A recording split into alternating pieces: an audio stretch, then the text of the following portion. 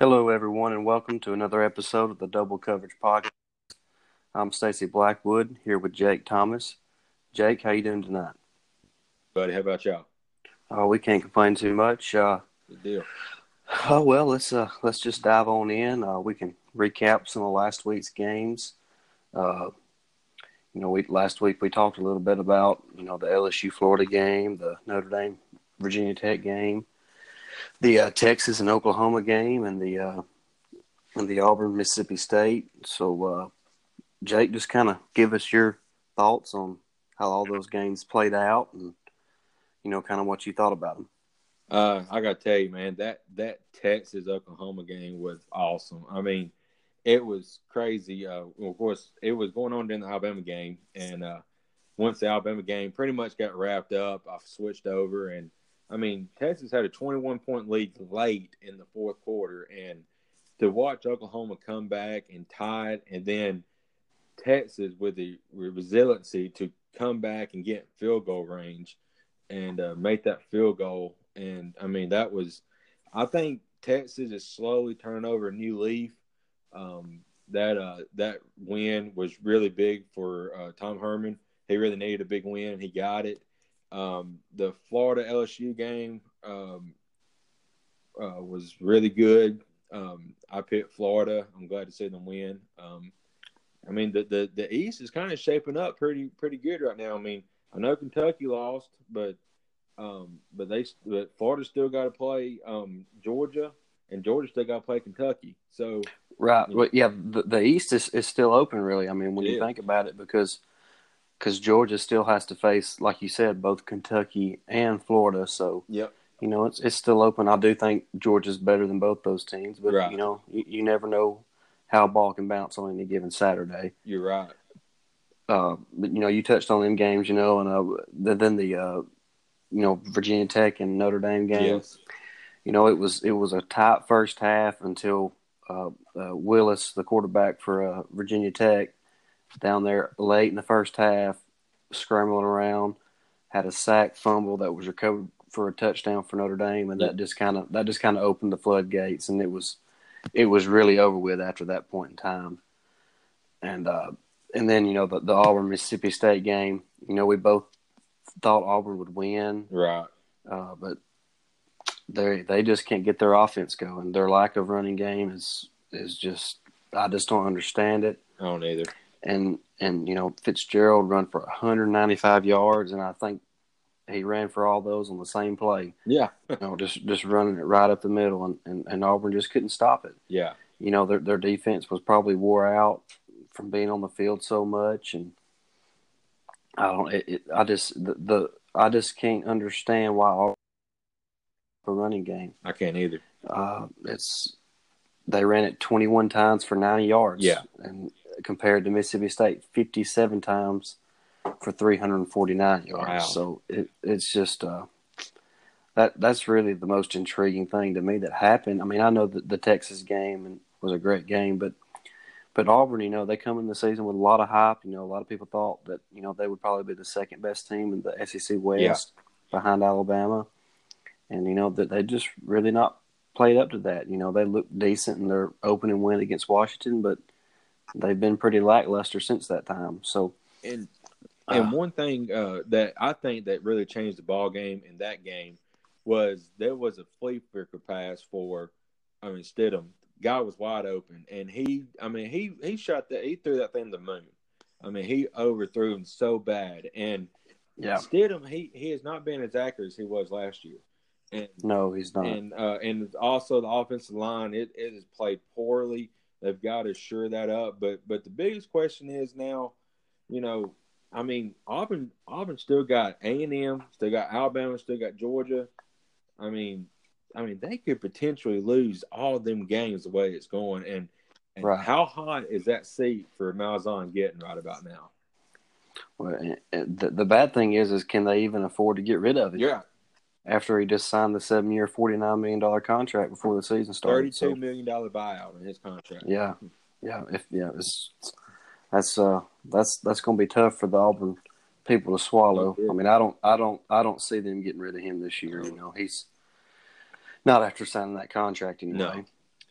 but we've kind of talked about the games from last week. Let's kind of get moved on to the games this week. We I do want to talk about the injury to Trayvon Diggs first. That's a big injury for Alabama. Yeah. Right now they have 5 players in the 2 deep of their defense that are out indefinitely. And 3 of them are in the secondary. Yeah. So they're pretty thin in the defense, especially in the secondary. And the defense was already pretty young and didn't have a lot of depth. So, and the defense really hasn't played up to the Alabama standard so far this year. Right. But the offense is just so good that it hadn't mattered or anything. But the defense is really something to kind of keep your eye on throughout the rest of the season, and really against kind of lead you into the to the Alabama Missouri game. Drew Lock's one of the better quarterbacks in the country, but he has struggled against the top tier teams, and Missouri's the second best rush defense in the SEC, so we'll see if Alabama can get a ground game going. But I do think Missouri will probably score some points. I think Alabama will just score a little bit more than them. Yeah. I could see it going a lot like the Arkansas game did this last week, and I don't think they'll quite get to 31. I'm thinking, 55-20 or, something around that range for that game. What do you think? Yeah, you talked about Drew Lock. He really hadn't started out hot this year. But, last year he threw for almost 4,000 yards. I think it was like 200, 250 yards short of that, and had 44 touchdown passes. So he is an elite quarterback for a, kind of a middle of the road team.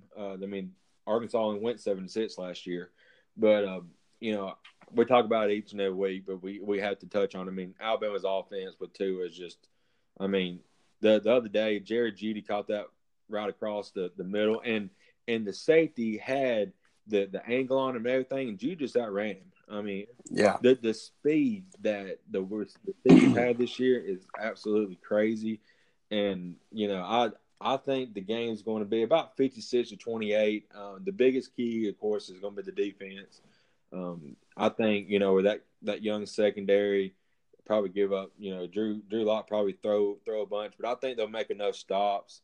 And of course, I don't think anybody's going to stop Alabama's offense. Yeah. It's going to be tough for anybody to slow down Tua right now. He's on another level. He is. But moving on to the next game between Washington and Oregon, it's also a 2:30 kickoff on ABC, and right now Washington's a 3-point favorite on the road, which I think is pretty interesting. Yeah. I feel like Oregon's going to win this game. I feel like they should have won the Stanford game. They kind of gave that away. I think they're going to rebound from that. I think they're going to, I probably shouldn't be doing this because the Power Index has Washington as a 65% chance to win the game. Wow. But I just got that funny feeling this is a game that Oregon will win at home behind Justin Herbert at quarterback. He's thrown for 1,400 yards and 15 touchdowns this season. But I feel like Oregon's going to get the win about 27-17. Yeah, I'm going with you on that. It's at Oregon. We talked about it. They blew that big lead against Stanford, and I don't see them if they get another big lead against Power 5. A good team, especially like Washington. I don't think they'll blow it again at home. But I think Washington. UCLA is 0-5 now, but they struggled, to stop UCLA in the second half last week, and I don't know. I just think Oregon's going to pull it out late. I think the final is going to be around 38-35. Okay. Yeah. Oregon really should have beat Stanford. That was you can't allow a comeback like that, but sometimes that's how it goes. Right. But moving on to Wisconsin at Michigan, that's where game day is going to be out this weekend. It's a 6:30 kickoff on ABC. Michigan's an 8-point favorite right now. They got one of the better defenses in the country, if not the best defense in the country right now. Shea Patterson seems to be finding his way in the Harbaugh system. So they're playing a lot better right now than they started out on the season, and they got this at home in the big house. I know Wisconsin suffered a loss early in the year, and that they're going to be trying to fight to get back into maybe some playoff contention, and the same thing for Michigan. Right. But Michigan kind of has their stuff ahead of them. They still got to go through Ohio State and Penn State and Michigan State, so all their all their stuff's still ahead of them. Right. And Wisconsin, they got the running back. He's already got 849 yards through 5 games. Oh. They rely on the running game. They put up 287 yards rushing the game. So they're one of the better running teams. But I just feel like Michigan right now at home is just going to be a little bit too much, and I don't think it'll be too high of a scoring game. I think both defenses are going to play well, kind of keep each offense in check. Each team will hit a couple big plays every once in a while, maybe. But I feel like Michigan is going to win this game 20-14. Yeah, that first loss for Michigan, of course, to Notre Dame, they look like a different team now. Shea Patterson's finally coming into form. I think he's going to have a big day, and I'm starting to believe just a little bit that I think they can run the gauntlet. I think they'll beat Penn State. I think they'll beat Michigan State. And 11-24, circle that on the calendar. If Michigan runs the gauntlet, that's against Ohio State, and that's the one that's going to really play out for playoff contention. But I think Michigan wins this game Saturday, 35-24. Okay. Well, moving on to the biggest game in the SEC this week it's obviously Georgia at LSU. LSU coming off that tough loss on the road at Florida. It seemed like in the fourth quarter when LSU had that drive that, with their running game that, maybe that was fisting to take over. Mm-hmm. But, give Florida credit. They had an answer, and that was kind of the story of the game. And Florida's pass rush was the story of that game. Yeah. So, Georgia's a 7.5-point favorite on the road in Baton Rouge. And, I would feel a little better about maybe an upset for LSU if it was a night game in Death Valley. But I think Georgia's a little too stout for LSU right now. I think Georgia is going to win this game 27-13. Yeah, I really wanted to go the upset as well, but I got to look and I seen it as a 2:30 game. I'm like, yeah. If, like you said, if it was at night, that'd be a whole different animal. I mean, those fans are absolutely crazy, and but Georgia's got some issues in their linebacking core. They, when you lose Smith, that's a big blow, and they're still trying to work on that. But I think they're going to squeak out a win against LSU. I think it's going to be about 24-23. Yeah, and I'll be honest with you, it wouldn't surprise me if LSU did upset them, but I just don't think they will. Right. But it really wouldn't surprise me if LSU come out and played a heck of a game and upset Georgia. Because, like you said, the Georgia team does have some issues. Yeah. On the defensive side of the ball, teams can run on them, teams can throw on them, and But they have a lot of weapons on offense. With Riley Ridley, DeAndre Swift, Elijah Holyfield. Jake Fromm's playing well. Justin Fields coming off the bench and playing well. Yeah. So their offense has really kind of picked up the slack, and they fell behind for the first time this year against Vanderbilt, down 3-0, and the very first play of the next possession, Georgia threw a long touchdown pass. Yeah. So they just always seem to have an answer, and that's what I think will happen on Saturday. LSU will come out stout. They'll be trying to protect their home field, and they'll be ready to play, trying to avenge the loss from last week. Yeah. But I just think Georgia's probably a little bit too much right now. But anything can happen in Death Valley. That's a crazy place to play. Oh yeah, definitely. But before we go, I do want to talk about our top four. We tweeted out our top four on our Twitter page. If you're not following us on Twitter, please give us a follow at @DoubleCub_pod. And we tweeted out the other day our top four teams, and Jake, you want to go through your list of your top four teams and kind of kind of why you have them there. And Jake, your top four is Alabama 1, Georgia 2, Ohio State 3, Clemson 4, and then you have your first two out is Texas and Washington. Just kind of talk about that list. It's of course it's always subject to change, but Alabama, offensively they're the best team in the country right now. They're number one, so they'll be there. Georgia, they're still good. They're the second best team in the SEC by far, and they and if that thing goes well, it's gonna be a head on collision. It's a championship game between Alabama and Georgia. So, but somebody's going one of them probably get knocked out. Just depends on what happened in the year. But in Oklahoma, Ohio State, it's always subject to change. Ohio State might slip up. Ohio State seems like they lose a game they shouldn't be losing every year. Same way with Notre Dame. That's why they have them in the top, the first two out. But Texas, I think, has really improved, and they had a big win against Oklahoma. That really kickstart them. I don't really see, Big 12 don't really play a lot of defense, but I don't really see anybody touching them until the Big 12 championship game here that might be against. And Washington, they might be out of it, but right now I think they're the second team to be out. So that's my top four with the first two out as of right now. Okay, yeah, and mine, and like Jake said, this is just kind of as of this moment right now what we think. I obviously have Alabama at number one. They just look like the best team. Their offense is unstoppable, and they still one of the top 15 or 20 defenses in the country. Mm-hmm. So it's going to be hard to beat them. And I have Ohio State at 2 right now. To me, I think they have one of the better wins in college football right now, going on the road at night in Happy Valley and beating Penn State. Yeah. So that's a great win, But like you said, it always seems like they lose a game that they shouldn't. But I'm not going to hold that against them until that happens. Right. And it hadn't happened yet. So I have them at number 2. And it was really a 2A and 2B for me. I have Georgia at 3. They could have easily been number 2. And they may be number 2 next week if they go out and play well against LSU. Right. And at 4, I got Clemson. They're undefeated.